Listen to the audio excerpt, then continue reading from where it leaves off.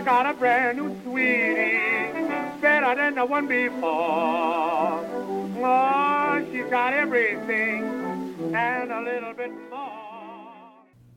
Hello, and welcome to another mini episode of Additional History Headlines You Probably Missed. I'm your host, Tiffany Clark, and today's mini episode is a doozy. This is an unsolved mystery that has fascinated me for a long time. It's the kind of story that legends are made of. I've shared stories of shipwrecks and lost treasure on this podcast before, but although today's story is about a shipwreck, there's no treasure involved. Today's episode date is February 11th, 1979, the day the ship known as the Sarah Joe disappeared off the coast of Hana, Hawaii, creating a mystery that has yet to be solved more than 40 years later.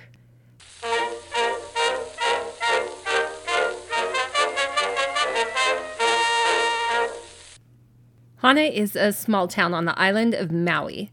It's considered to be one of the most remote towns in all of Hawaii, and you have to follow a winding, rugged road to get there from anywhere else.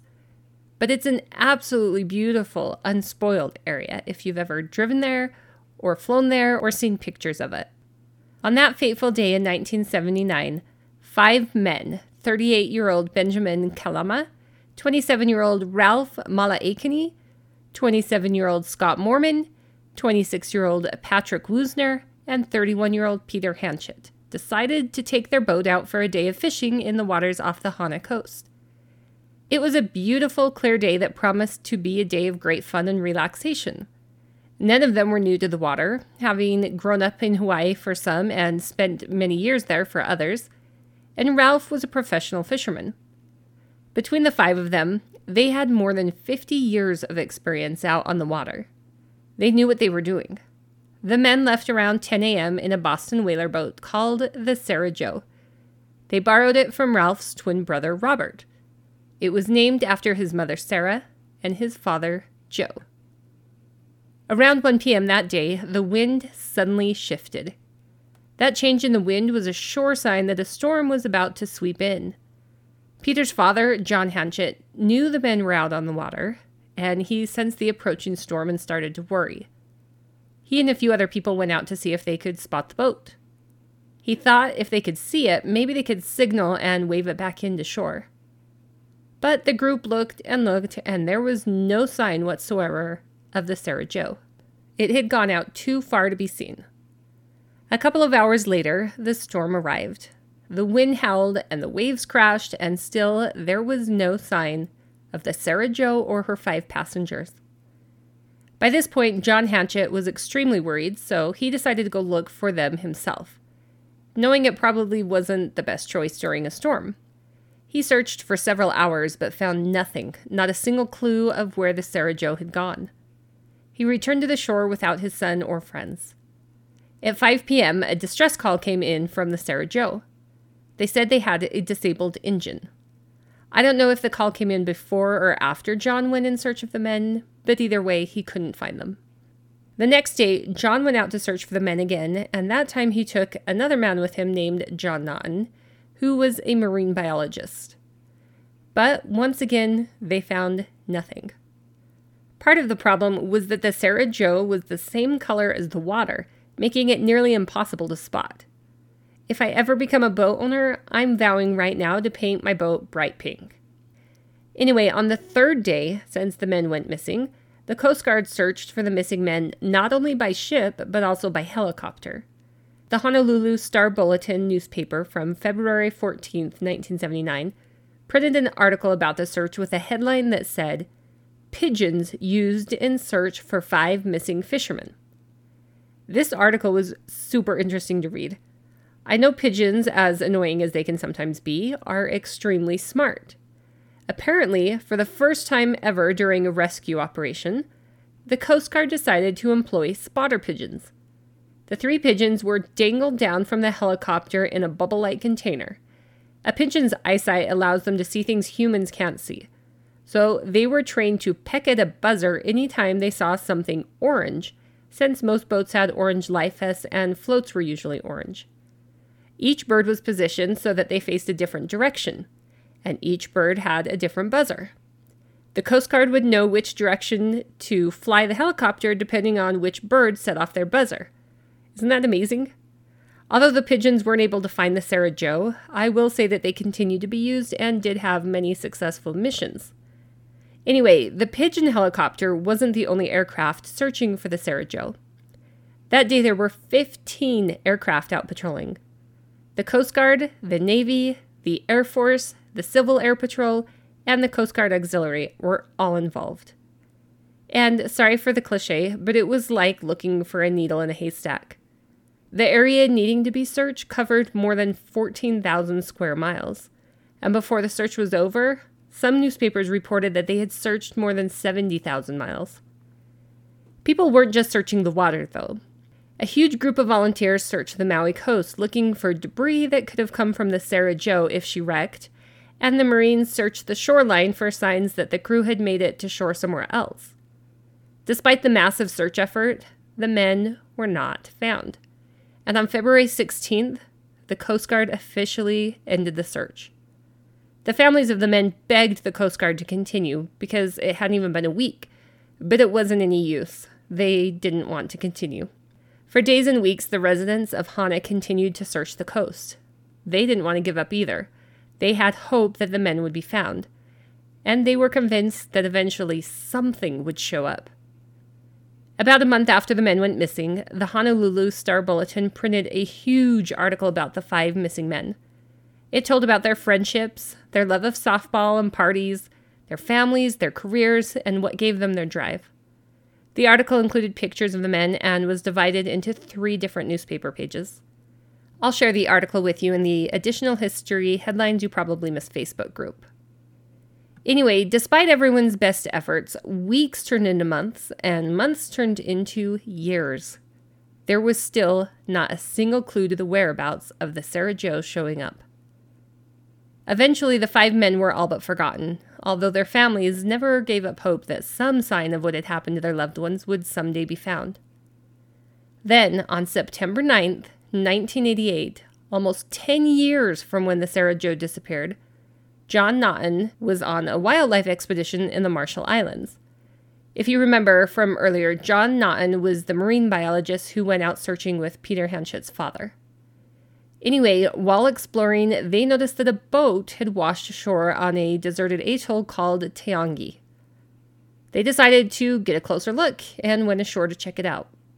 They found the boat's registration number and knew right away that it had been registered in Hawaii.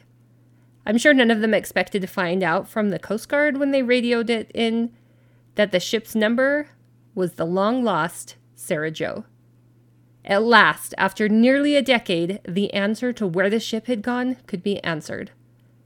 Except, there was more to the atoll than just the abandoned ship. As John Naughton and his group looked around, they found something else about 60 feet away from the boat. It was a grave made of coral rocks and marked by a crudely made cross. They searched and couldn't find any signs that the island had been inhabited any time in the recent past. As soon as the Coast Guard identified the ship as the Sarah Joe, the decision was made to excavate the grave. Inside, they found a partial human skeleton, including a jawbone that had dental fillings. Back in Hawaii, the families of the missing men scrambled to find the dental records of their loved ones. There was no guarantee that the grave even belonged to one of the missing men.